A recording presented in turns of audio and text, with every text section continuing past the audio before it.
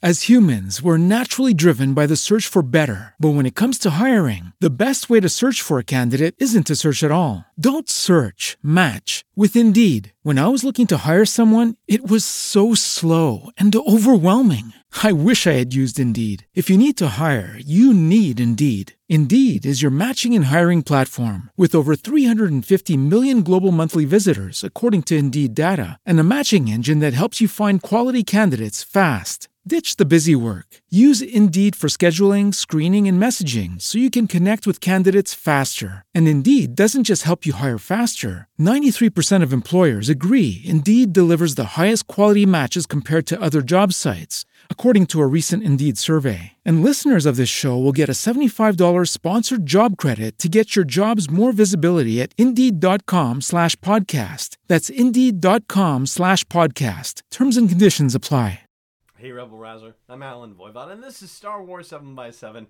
We're at episode number 1560, and I don't know if this happens to you every so often, but when I'm watching a Star Wars story of any kind, something that pops through my mental situation at one point or another has to do with the economics of the situation. In other words, where's all the money coming from and where's all the money going? And I don't mean that in terms of the production values. For example, how many people are getting hired by the animation department, how many executive producers are there and what kind of money are they making? No, I'm talking about the in-universe situation. I'm talking about where are all the characters getting their money?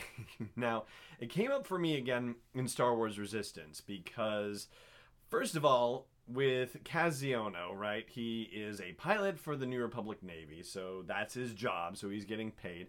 But you also get the idea that he's rather well off because his father is a senator, and, he put Kaz through the academy and into the Navy, got him, all of the training and all the education and all that whatnot. So, senators generally also usually come from, wealthy families and that sort of thing, so there's every reason to think that Kaz is pretty well off.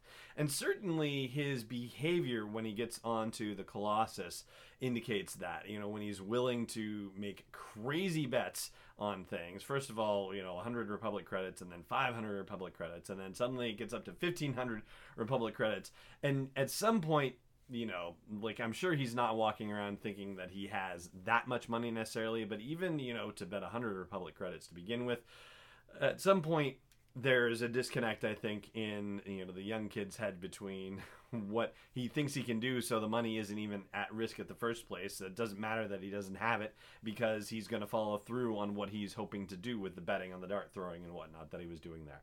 So, yeah, on the one hand, money, no object to him, and is also kind of divorced from reality with, what any kind of money he would have to be dealing with, he would have to need or would even be required to have in a situation, which, can be very much like, any kids in the real world that you and I might be parenting, for example.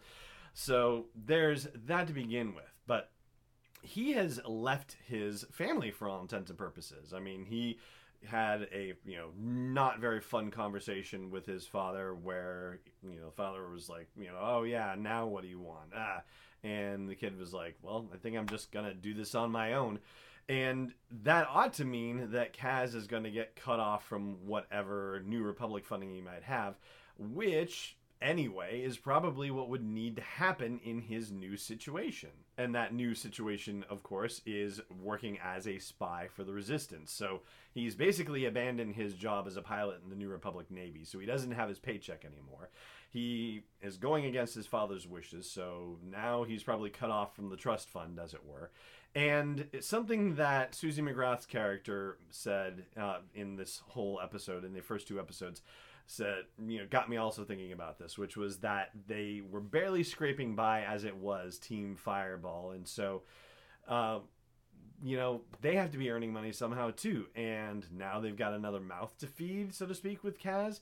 So that's a bit of a problem, isn't it? How are they making money? Well, they're doing it by getting repair jobs, and maybe the fact that Kaz had such a successful, comparatively speaking, run with his challenge against Toradoza, maybe that's going to end up getting them a little bit more notoriety, and maybe that will end up leading to more work for Team Fireball, perhaps. So I guess that's a bit of a good thing, but, there's no discussion of the fact that, oh, hey, this new kid is joining the team, and oh, we barely have enough work as it is, so how is this going to happen?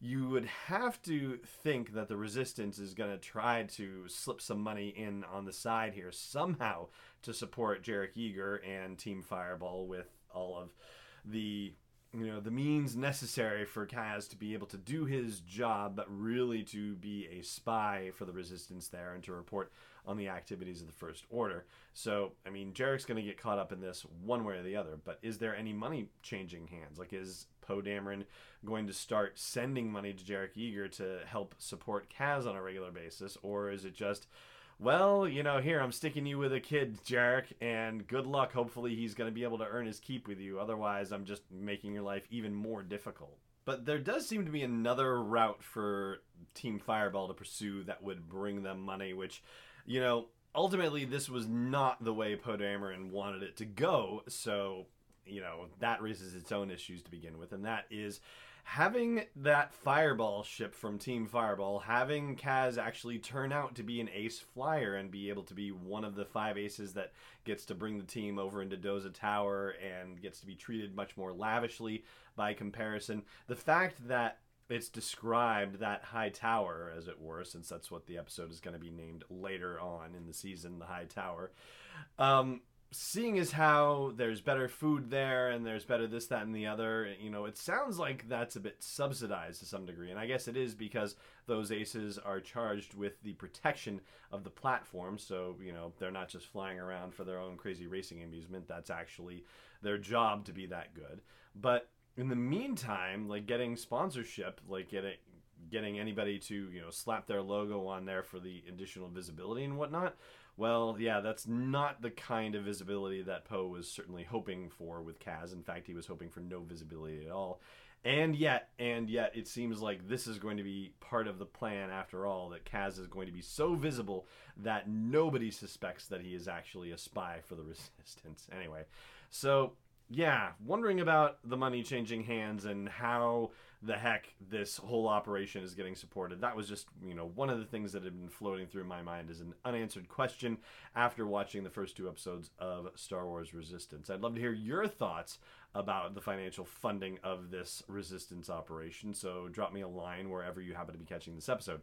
That is going to do it for today. If you are not subscribed to the show, hey, subscribe.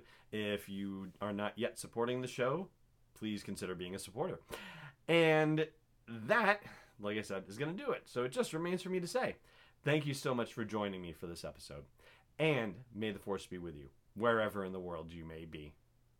This podcast is not endorsed or sponsored yet by Lucasfilm Limited, Disney, or 20th Century Fox, and is intended for entertainment and information purposes only. Star Wars, the Star Wars logo, all names and pictures of Star Wars characters, vehicles, and any other Star Wars-related items are registered trademarks and/or copyrights of Lucasfilm Limited or their respective trademark and copyright holders. May the Force be with them. All original content is copyright 2018 Star Wars 7x7. We hope you love it.